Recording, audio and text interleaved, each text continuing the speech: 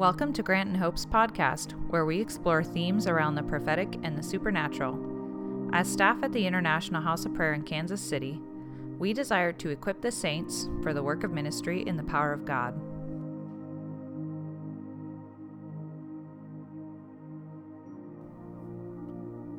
We know that prophecy can play a strong role in preparing us to welcome a visitation of the Holy Spirit.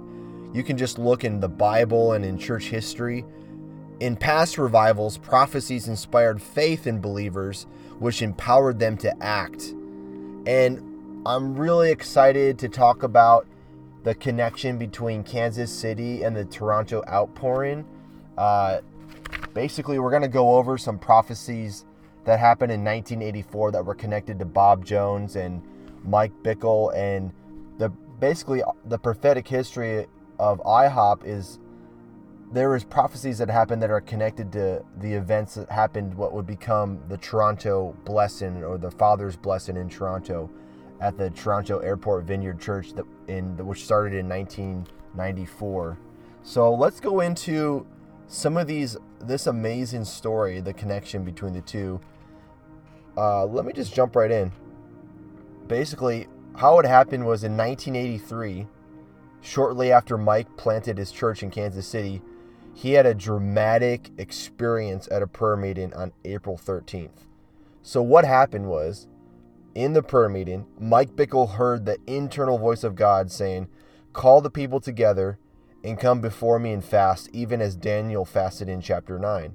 So basically, God directed Mike to lead his church in a 21-day fast. Just as Daniel, who through the prophecy understood the timing concerning promises to come, then prayed and fasted to apprehend them. At this time in Kansas City, the church was only about 6 months old, and Mike was 27 years old. So what's cool is the next morning, Mike called Bob Jones, who's a prophetic man in his church, who moved in basically very strong prophetic anointing. He was a prophet. And Mike told Bob, "Something happened last night that will change my life. I heard the voice of God." And Bob surprised Mike by saying, "Yes, I know. The Lord already told me what he told you."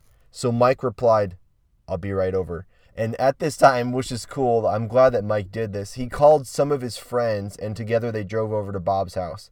So in the car, on the way there, Mike wanted to share about how God, mentioned Daniel 9 and how the purposes of God are won through fasting and prayer. He was telling them these things that God already told them. So that way they kind of had the inside scoop before they went there. So at the house, Bob announced that he would tell them the Lord showed Mike the night before. Bob said he had a very profound vision the same night. This is what Bob said. "I saw in a night vision, literally the angel Gabriel. And Gabriel said, 'Give the young man Daniel chapter 9 and he will understand.'" Mike was stunned. He nodded in agreement. Then Bob said this, "The Lord is going to confirm this with a sign. A comet unpredicted by scientists will appear in the heavens when the time of prayer and fasting begins as a sign to you that he will hear and he will act to accomplish his own purposes." "What was the day the Lord told you to begin?" Bob asked. Mike replied, "We are to start our fast on May the 7th. On May 7th, the Kansas City Fellowship, they began their 21-day prayer and fasting. Many were on water only and praying for 18 hours a day. That's a long day. When a newspaper, the Independence in Missouri, the Independence Examiner was brought in that day, everyone was stunned to see the following headline: "Comets pass to give close view." The paper reported that the comet had been unpredicted by scientists, and that the IRAS said it was sheer good luck that we happened to be looking where the comet was passing. So the comet was undetected and unpredicted by scientists. Finally, on the last day of the fast, Bob told Mike that he had bad news. The Lord spoke to him in a dream the night before and told him that the Lord was not going to break loose in the revival in the way that we all thought. God never said that it would begin after the fast. We only assumed it would. The Lord said, no, there's an appointed time and there's an appointed season for America. And when the Lord says it's time, it will not be one day late. Bob continued with his word. But the Lord God is going to help you by giving you another sign. There will be another sign in the heavens. Over this city, there will be a 3-month drought, and there will be a drought in America in the spirit until the God's appointed time. On August 23rd, mark the date. Rain will come on August 23rd. And when the rains come on August 23rd, you will know of a truth that there is a day and there is an hour that God has already determined that the rains will come in the spirit. Know that all that God has promised this nation, which you have participated in praying for these 21 days, will surely come to pass. And this prophecy was given on May 28th. Sure enough, by the end of June, Kansas City was locked in a serious drought. All the newspapers said it was the third driest summer on record for approximately 100 years. That's a dry summer. Mike and the fellowship continued praying 6 hours a day for a revival visitation. On the morning of August 23rd, the appointed day of rain that Bob prophesied on May 28th, the sky was still clear. But as people gathered for the evening prayer meeting, rain clouds began to form.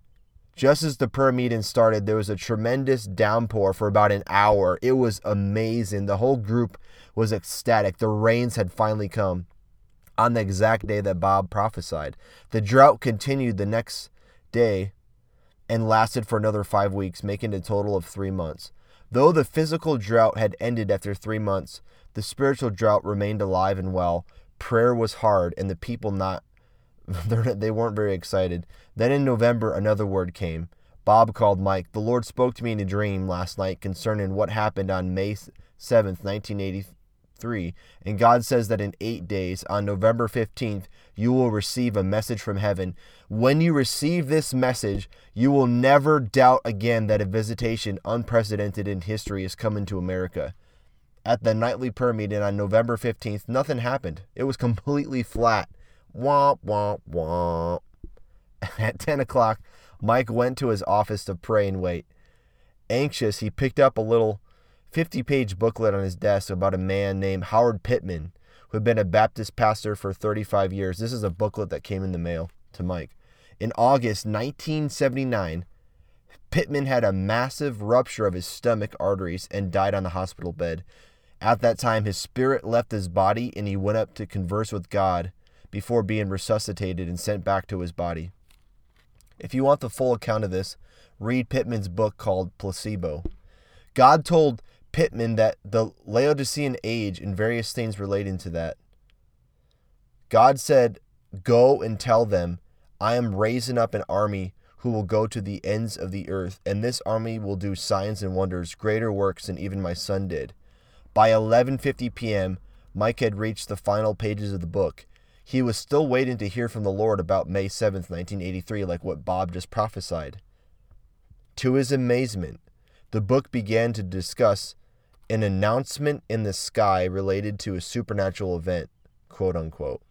Pittman wrote, "My 3-year limitation, which began May 7th, 1980, was a ministry of prophecy of an earth-shaking event that will occur at the end of my 3 years. The event itself would be supernatural. The announcement from the sky represented the worldwide event that would start immediately." Now, Pittman went on to write that this event was no less than the recruitment for an end-time great revival spoken by Joel, which begun at Pentecost. The whole process was to start with a worldwide regurgitation, quote unquote, as the Lord set up, spewing out of his mouth the so-called lukewarm. Suddenly, the realization hit Mike. It's 10 minutes before midnight, and I'm receiving a message from one who has been to heaven. It's just like what Bob said. It's just like what Bob said. The message, in short, was that on May 7th, 1983, a sign in the sky would announce a new season concerning the purposes of God relating to a Gideon's army preparing for a great end-time harvest. This is the same topic that Mike and his church had been praying for, the exact same one. And now he knew their fast, commenced in May 7th, 1983, had been a part of that. Now one question remained. When would revival come? The answer came months later.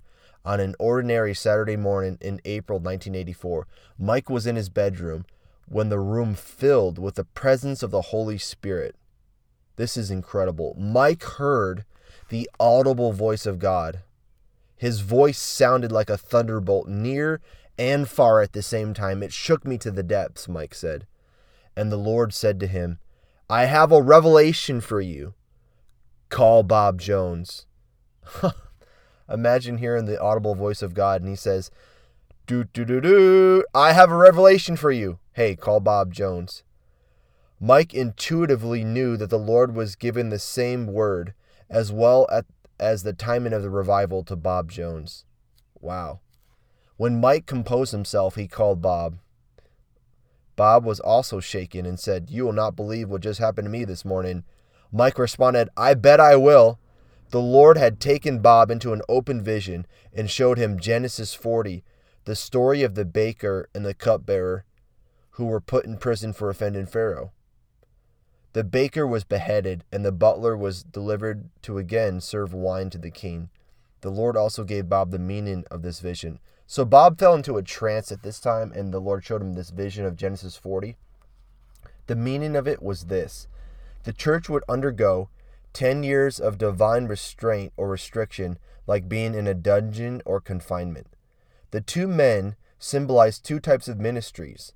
During the 10 years, the Lord would deal with the baker ministries, that is, those that serve the bread with the leaven of hypocrisy. Many teaching ministries which sowed the word and produced pride and arrogance instead of humility and lowliness before the Lord would lose their heads. They'd lose their ministry. A purging was going to take place. On the other hand, ministries that served humbly before the king would be kept hidden and in restraint for a season. Then in 10 years, there would be a mighty visitation of God in the church. Many of these cupbearers and servants who had strategically been held back would emerge from the prison, and they would begin to serve new wine to the king. This move would go global, and it would crescendo into the end-time move that the Lord spoke about on May 7th, 1983. The timing was to be 10 years, 1994. So later, this is crazy. So Mike said, people in 1994 think this is a tremendous word, but it was a lousy word in 1984, especially if you just planted a church. So Mike's, 27, 28 years old. There's a lot of things stirring up in Kansas City with this movement of young people gathering to pray and intercede. And there's a banner of intercession and prophecy over Kansas City. So he's all excited. And then, after these amazing, the comet shows up, the angel Gabriel, the rain coming on August 23rd, just like what Bob prophesied, all these crazy signs and wonders in the natural, all this stuff. And then, Bob comes in, gives him this word from this trance that he received after the Lord spoke audibly, saying, Bob has a word for you. And then the word is the revival that you're praying for this new wine will happen in 10 years later. I mean, to a 27, 28-year-old, 10 years later, it's like, no, that's so far away. Oh, man. I feel that pain that Mike probably felt. It's no coincidence that after 10 years of what could be described as a tragic decade of scandals in the church in North America, a mighty outpouring and visitation of God was unleashed in 1994. This is known as the Toronto Outpouring. Since then, we have witnessed the largest worldwide renewal since the Welsh and Azusa Street movements at the turn of the century.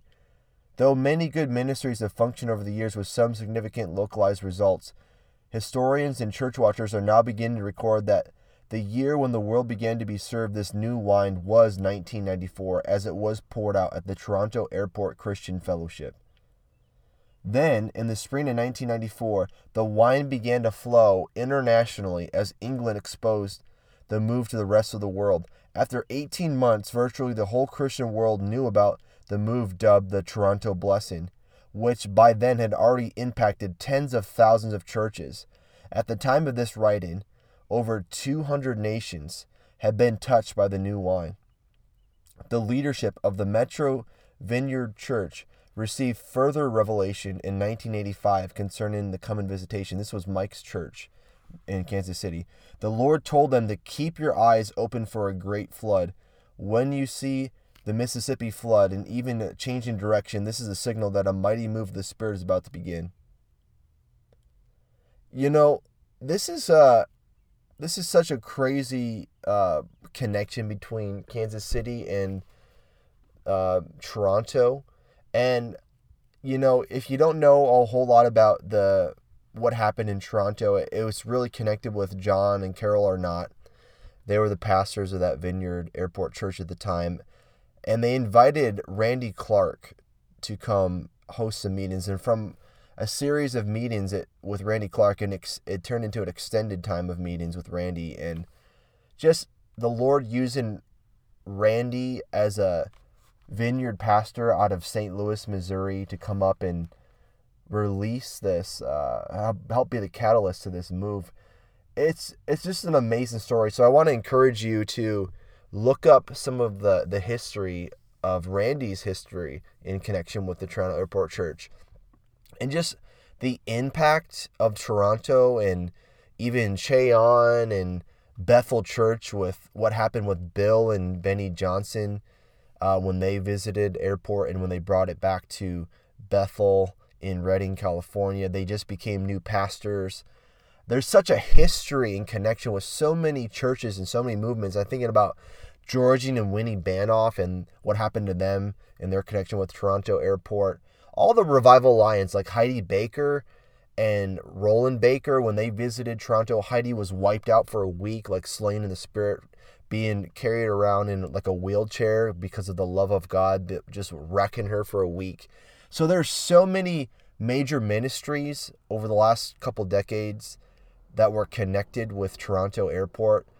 And I just love that Bob Jones and Mike had a part to play. There's a intimate connection with the prophecies in 1984 connected with the Toronto blessing. So I just feel like in the spirit, there's such a connection between Kansas City and Toronto, and even Bethel and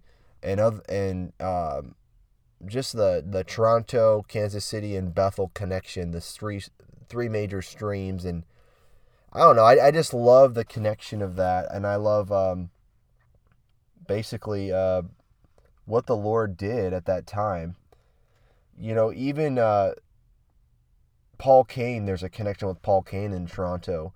That the prophetic history of Paul Cain is absolutely amazing. You know, Paul was a major prophetic leader who predicted the Toronto Airport visitation. You know, in 1989, Mike Bickle was teaching an Introduction to Prophecy series where he quoted Paul saying, in the fall of 1993 and in 1994, the Lord is going to begin to release sovereign vessels across this nation. It will stagger the minds of the church. Ministries are going to go around in the first and second gear, will instantly go into the 10th gear. Like Malachi 3:1, where it says, suddenly the Lord you are seeking will come to his temple. Paul said, the Lord told me specifically that in 1993 and 1994, he was going to release these sovereign vessels. Everything we have seen before will begin to draw back in obscurity because of the glory of what's going to happen in that day. And at the Anaheim Vineyard on New Year's Eve, 1993, Paul Cain prophesied concerning the soon coming move of the Spirit. A full 3 weeks prior to the first meeting at Toronto, Paul announced, there is coming a fresh release and a visitation of the Spirit to John and Carol. He also said this new move of the Spirit will bless the whole vineyard. Now at this time, you got to know this background of the vineyard. Everyone cheered and thanked the Lord. Paul later went to John and Carol Wimber and told them that the Lord said John and Carol, not Wimber. So just to clarify, John Wimber was the leader of the vineyard movement, and his wife's name was Carol. But Paul Cain emphasized to John and Carol Wimber, hey, the Lord said John and Carol. He didn't specifically say Wimber. So John Wimber began to ponder. The only other John and Carol he knew of in the vineyard was John and Carol Arnott. So by July 1994, 7 months after Paul Cain's prophecy, 2/3 of all the vineyards had been blessed by the outpouring, which had fallen upon John and Carol Arnott in their church in Toronto. By the end of December 1994, more than 4,000 churches in England had been dramatically impacted by a visitation of God. Leading evangelical leaders today say continually in the press and magazines that England is hotter than ever they have ever known it to be. Definitely the church had been revived, and anticipation is everywhere that lost souls will begin to be saved en masse. So I love this word. I love just the connections with Toronto and Kansas City. I wanted to share this with you because it's just a special time. You know, who knows what the Lord's going to do even now. We've seen the wine poured out. The Lord also made it clear. Mike has teachings on this in different prophetic histories of there's going to be different acts to activity of the Holy Spirit being released on a global level. So it was going to be in the reverse order of how it appeared in Acts chapter 2. In Acts chapter 2, the activity of the Holy Spirit poured out was the winds, and then the fire, the manifestation of tons of fire, and then the wine. So what the Lord basically revealed to Paul Cain and Bob Jones and Mike Bickle in our prophetic history is that the Lord was going to release activity of the Holy Spirit in reverse order unto the great harvest. So it's going to be an outpouring of wine, and then there was going to be an outpouring of fire, like the fiery preaching and fear of the Lord and revival and just intense revival and miracles. And then there was going to be an outpouring of the wind manifestation of the working of the Holy Spirit. So that was going to be the wind dimensions, the angelic visitations, the angelic activity, the transportations like in Acts 8, like the extreme transportations, the miracles related to angels and things of that nature. And this is all going to be unto greater and greater harvest. So we look back the last 25 years, since Toronto, there's been such a great harvest from this wine, and there's been a great movement coming out of Bethel and the Global Legacy and all those connections. The Revival Alliance churches and even IHOP has been stirred up these last 20 years. And I encourage you to look into these things and look into this history. It's such a fascinating story. This is just a brief introduction to get you some of the background and just to get you hungry for more of what's to come. So look out for more and more of the Holy Spirit's activity continue to increase as we get closer and closer to the return of Jesus. Thanks for listening to our podcast. If you've enjoyed it, please give us a rating on iTunes and feel free to share with a friend. Our ministry is made possible through our financial partner team. If you feel stirred to give, you can do so by using the link in our bio.